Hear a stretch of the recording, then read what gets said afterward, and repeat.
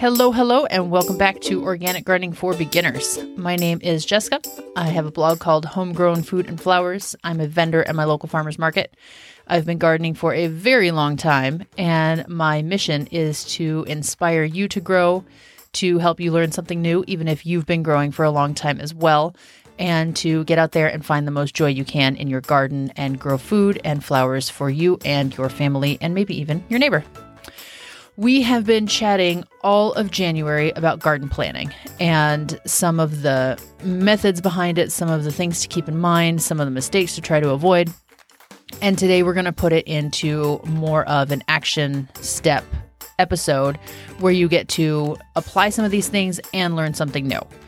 So we're talking about frost dates and how that's going to influence your growing season. But before I jump into that, I want to kind of put everything together that we've been talking about over these last few weeks. And I want you, because when you build out your planting calendar, it can be a little bit analytical and a little bit, you can get really lost in the sauce with it of trying to figure out your exact dates. And if I miss this date, then everything's ruined. And that's what I want to avoid. And so I want you to remember that planted is better than perfect, that we talked about earlier this month, and don't get so caught up in the details that you don't plant anything because you can't figure it out or you get stuck or frustrated or anything like that. Just go out there and plant something. You're also going to remember that you don't need to grow everything, and so choose the things you want to grow. This is also something I talked about in the past weeks where it can be so tempting to grow everything, build more and more garden beds, and feel like you've got to plant it all. And that will quickly lead to overwhelm, to burnout, to produce ripening or flowers blooming that you can't really do anything with. And so scale it back if you need to so that everything stays manageable and you can keep the fun in the process. And then lastly, you're going to remember that there is always next year. So if you miscalculate a planting date, or a frost comes and kills everything, or you miss a planting date that, whoops, I should have planted those a week ago. It's not the end of the world. You'll make a note of it, put it in your garden journal, like I'm always telling you guys, because you won't remember later, and then just try again next year. If these three things that I just brought up are totally new to you and you haven't heard them, jump back to episodes 39, 40, and 41, where we've been talking all about garden planning and putting some cheerleading in there because garden planning is super fun, but there's a lot to think about. And then today, like I said, we're going to put it into place. We're going to talk about your frost dates. We'll talk about how they're different than zones. We'll talk about how to make a planting calendar for yourself, some little tips and tricks to keep in mind along the way so that by the end, if you haven't already downloaded the freebie that I've been talking about the last few weeks, go grab that. It's got the calendar. You can put everything we're going to talk about into action and have all of your seed starting dates, your sowing dates written down at a glance so that you've got your season ready to go. Okay, so frost dates. What are they? How are they different than zones? Because I know that this can be a big confusion point, especially for newer gardeners. So your frost dates, think of them like the bookends of your growing season. One bookend is in the spring, one bookend is in the fall. And the spring one is called your last spring frost. That's the last time in the spring that your local climate should get below freezing. And then in the fall, you have your first fall frost, which is the first time in that season that your temperatures should drop from your summer highs down into freezing temperatures. And the reason these are so important is because this really dictates what and when you plant so that nothing dies. Because there are plants that are more cold tolerant, frost tolerant, hardy, that can be planted early and make it through those freezing temperatures just fine into the summer. And then there are other plants called tender annuals or heat-loving plants, summer annuals. There are all kinds of names for them, little nicknames, that if you plant them too early or too late, where they bump into those freezing temperatures, then they're going to die. So everything in between those two frost dates is your growing season. And briefly, these these dates are different than zones in kind of a big way, actually, but they sometimes get used interchangeably. So a zone, a USDA zone, is a classification given to your area of how low your lowest temperatures usually get. So I am in zone 8, and that means that my lowest winter temperatures are typically in the 15 to, I think it's 20 degree range. And so to get 5 degrees would be extremely uncommon here because that's just not the zone that I'm in. And the zone doesn't dictate when you get your frost dates or when that coldest temperature comes, just that it would at some point in the winter occur in my area.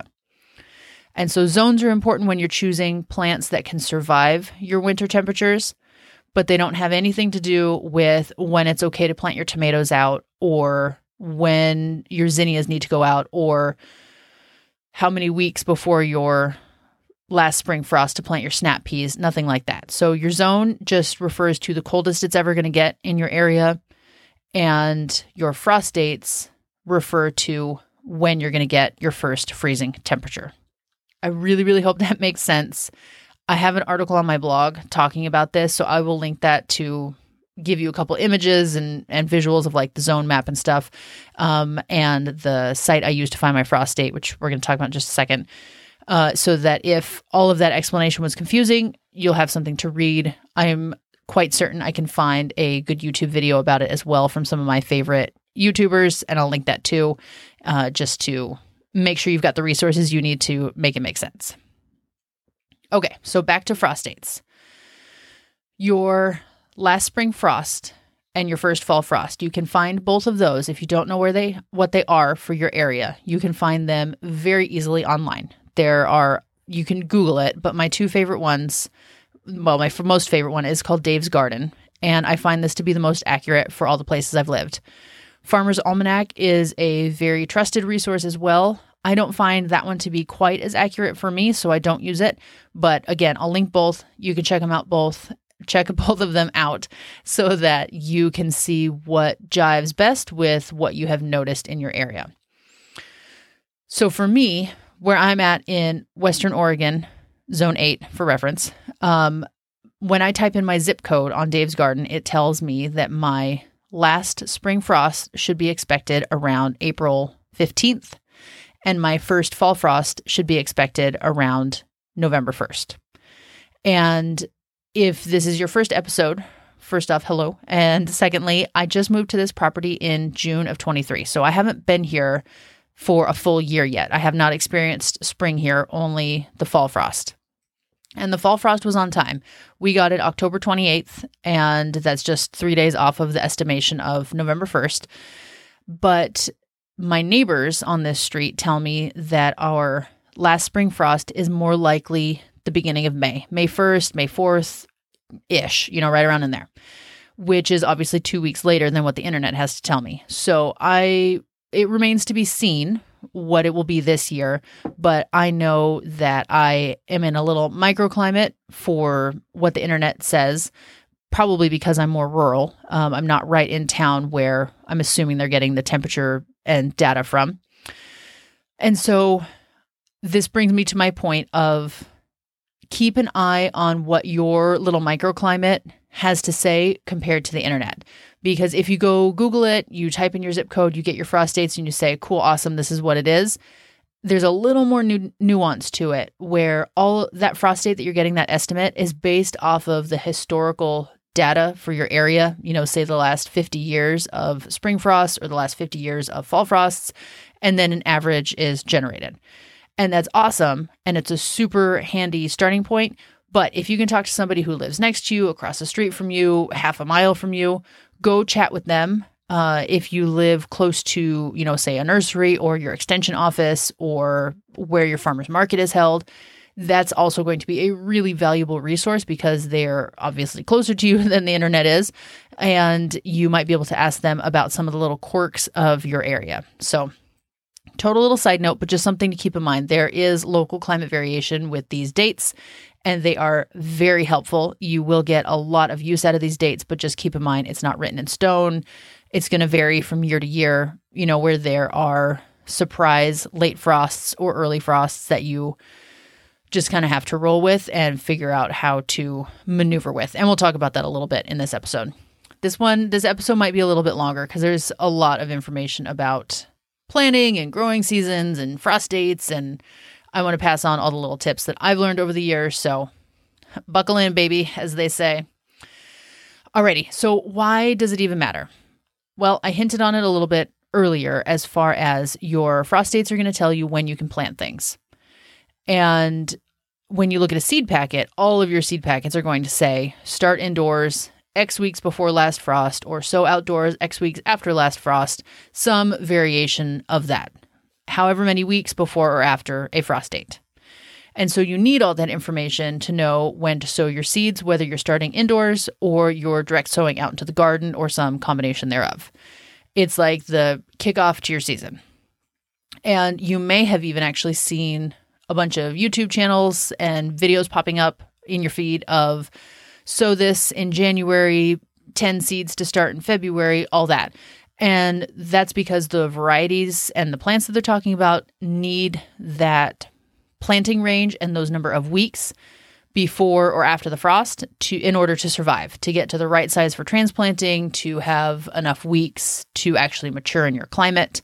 And so just like they're doing, we, meaning like the garden educators, are prepping you so that you know when to start your seeds. That's why these frost dates are so important. Okay, so let's say you've got your frost dates now. You paused me, you went and Googled it, you figured out what your last spring frost is going to be. Now what you're going to do with it is you are going to write that down somewhere, and then you are going to look at all of the plants that you want to grow or start from seed and start tracking down how many weeks before or after that frost date you are being recommended to plant these plants or these seeds. Let me give you an example. For tomatoes, we'll say, I know that I can look at a seed packet to do this, but I know it because I've grown tomatoes for forever. They need 8 to 10 weeks indoors to grow before I transplant them out. And where I live, I don't have a long enough season that I can plant them from seed straight out in the garden. I have to start them indoors if I want to get tomatoes. So they need 8 to 10 weeks of indoor growth. I know that tomatoes will not survive through a spring frost, so I can only plant them out after that last frost has happened. And for this example, we're going to say May 1st because it's a nice, easy round number to work with. So my last spring frost is May 1st. I'm going to count back 8 to 10 weeks from May 1st, to figure out when to start those seeds, which I should have looked this up. I'm going to look it up right now. Hold on. Okay, I'm back. February 20th. I counted back 8 weeks from May 1st. February 20th is when I could theoretically start my tomatoes indoors. That will give them 10 weeks to grow before I transplant them. If I only want to give them 8 weeks, I'll do it 2 weeks later. That growing time is where I am taking advantage of an indoor seed starting station or a grow rack in my garage with lights on it, or in a closet, wherever I can find that's going to be warm and protected in order to start these seeds. I will plant them out a week after May 1st. And you might wonder, why are you planting them out a week later if your last spring frost is May 1st? Well, I'm doing it for 2 reasons. One is, like I've said before, old Mama Nature, she likes to surprise us. And sometimes you'll get a snap frost in the spring where you think everything's good, you think you're past it all, and then boom, you get 30 degrees overnight and your garden frosts over. So I want to provide myself a little bit of insurance against that, to give a little bit of a buffer for when I plant out. And then the second reason is I need to harden off my seedlings. And I'm not going to dive deep into hardening off right now. We're going to talk about that in a future episode. But basically, I need to transition my seedlings from their nice, cozy, protected indoor environment to the harsher light, wind, temperature swings, all that of outdoors. So I'll use that week where I'm going to give myself the buffer of no surprise frosts and to harden them off before I plant them out. So on my calendar, I'm going to make a note of February 20th, start tomato seeds. February 20th to, say the 27th, the 30th, so that I give myself that 8 to 10 week range. And then I'm also going to mark on my calendar on somewhere between May 1st and 8th, I'm going to be doing that hardening off process and transplanting them out. On the other hand, to give you another example, so let's say I'm growing snap peas, which are cold tolerant and can deal with those lower temperatures. I can plant those out 4 to 6 weeks before my last spring frost, which means I can take my pea seed, put it straight in the ground March 20th. I counted that one too while I had you paused. On March 20th, I can plant out. I could never do that with a tomato. That would mean no tomatoes for me. But I know that my snap peas are cold tolerant, so I can do it with them.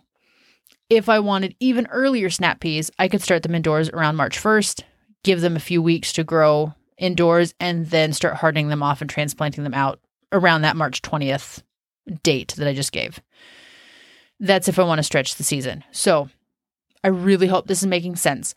That line in the sand date of your frost is going to influence when you start your seeds indoors, how much time you need to give them to grow, what can you direct sow in the garden even before that frost has happened. It's like I said, it's making a schedule of how your season's going to go, all those steps you need to take to stand back in June and say, wow, my garden is fully planted out.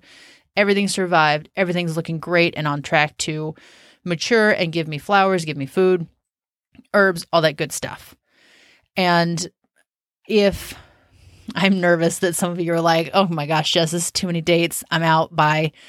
If it's feeling confusing, go get the freebie. It's totally going to help to see it. I've got notes in there. I've got explanation. It's got a PDF where I'm giving you all of these numbers so that it's not just, you visualizing in your head and you can look at it. And if you're confused, email me. Happy to answer questions via email. I don't want you to be confused, but I also want to get this information out. So you're going to use these dates to organize your season, organize your seed starting, and get your calendar ready to go so that it's January 29th. It's the day before this episode's coming out. And for example, to give you more examples, I started seeds yesterday, which I know probably sounds really early because I was just talking about February and March. But I'm doing that because I'm in a slightly different position where I'm selling plants at my farmer's market. And so I need to start them a little bit earlier than some things. But I'm also stretching the season through crop protection and row covers and my hoop house and stuff like that. So I am only starting things that can survive these frosts. So I started out kale, I started out bok choy, broccoli, all the cold hardy crops that you can also plant in the fall. And we've talked about that a ton with fall gardening. But in no way did I start my tomatoes, my peppers, nothing like that, because it's just not time for them yet. By the time they need to go out, it'll still be too cold. Chances are we'll get another frost. So I'm only doing my cold hardy plants right now, or cold hardy flowers that take forever and a day to mature enough to actually bloom, those 100+ day maturities, or like my snapdragons that are very cold hardy. Okay, one other tip I want to give, and this is again referencing back to these are a lot of dates, this is a lot of information. If you are thinking this is too much, I don't want to do this, I just want a small, simple garden that I can enjoy my first time around, totally cool. I would rather that you plant 3 little flowers and call it good for the season and have fun, rather than planting 50 things and half of them die and the other half struggle and you say, gardening's not for me, I'm not interested anymore.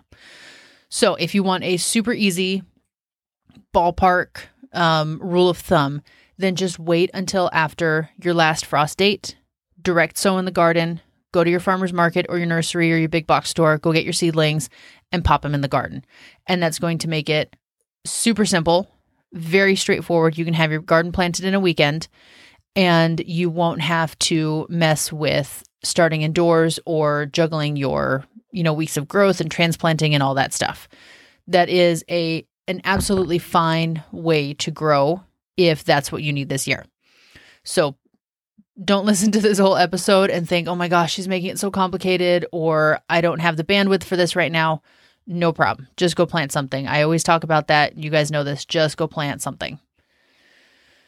So I want to chat just briefly about the back end of your frost dates, which is your first fall frost.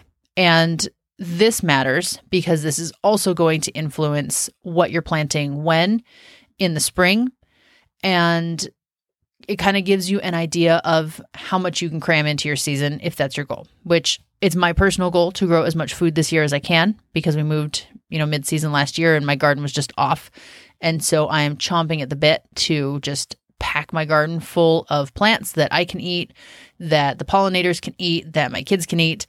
And I just can't wait. I've been yakking about this for weeks now. In any case, in the fall, you are going to run up against that other bookend that we talked about of when temperatures are going to drop from, hey, this is okay, my zinnias can make it, to it's 30 degrees, they are now brown mush because they froze and they are fully dead. And the reason, to make it super straightforward, the reason this matters is because of if you want to plant a little bit later in the season, say you moved in June too. Here we go. Perfect example. This is what happened to me last year. Moved in June, got my garden beds built and, figured out and everything. And I knew I had at that point, I can't think of the exact date right now, but maybe 3 months, we'll say, before my first fall frost was going to happen. And so I knew it was too late, unless I found plants, which I did. It was too late to start tomatoes from seed at that point. Or I knew that if I wanted, stumbling over my words, if I wanted my sunflowers to bloom, I needed to get them in the ground like right now in order for them to have the number of days that they need in order to mature before that frost would come and kill them.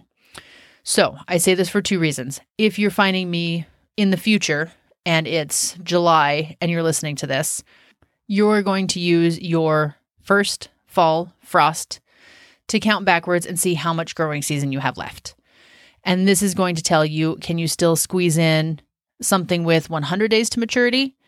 Or are you going to squeeze in lettuce and radish and cilantro and maybe a beet that has a much shorter days to maturity than something like yarrow or hollyhocks or tomatoes that won't make it before your season is done? Now, one tip I want to give here, if you are trying to think of ways to extend your season, if you've counted out your growing days and it's just not enough for what you want to grow, or you have a goal to produce year round, or you just want to manipulate the growing season that you've got, you can always use season extension methods in order to do that. And back in episode 25, I talked about two of my favorite ways to use season extension, and those are low tunnels and row covers. Very easy to DIY, super inexpensive. And what this does is it keeps the colder weather off of your plants. It doesn't, for these two methods in particular, it doesn't necessarily raise the temperature around them to something like where you're in a, like a heated greenhouse or something like that. But instead it keeps the plants dry so that those ice crystals that form during a frost don't land on your plants and then damage the leaves or kill them outright. So with something like a row cover, you put a little hoop over your garden bed, and then you drape over that some sort of either fabric or plastic, depending on what you're looking for. And that will buy you, say, 2 to 3 weeks of time on either end of your season, meaning in the spring or in the fall. And this is a really awesome way to get your plants out a little bit earlier, or say those tomatoes that I talked about, how they need to go out after the last spring frost. Sometimes I really have to slow down when I say that so I'm not confusing it with first fall frost. And so maybe I try planting them out on May 1st instead of giving myself that week buffer, because I have a little bit of an insurance policy of that season extension. Now, this is easily done. You can definitely play with it, even if this is your first year gardening, but you totally don't have to. This can be something that you tackle in your second or your third year where you are a little more comfortable and familiar with what your climate is doing, so that you found that nuance that we talked about of the internet says, according to my zip code, this is my frost date, but my neighbors tell me it's this date. Maybe you work within those parameters first, and then you learn how to manipulate it and how to buy yourself a few more weeks on either end to expand your growing season. Alrighty. I really hope all that makes sense. Like I said before, if it doesn't, email me. I'm happy to answer any questions.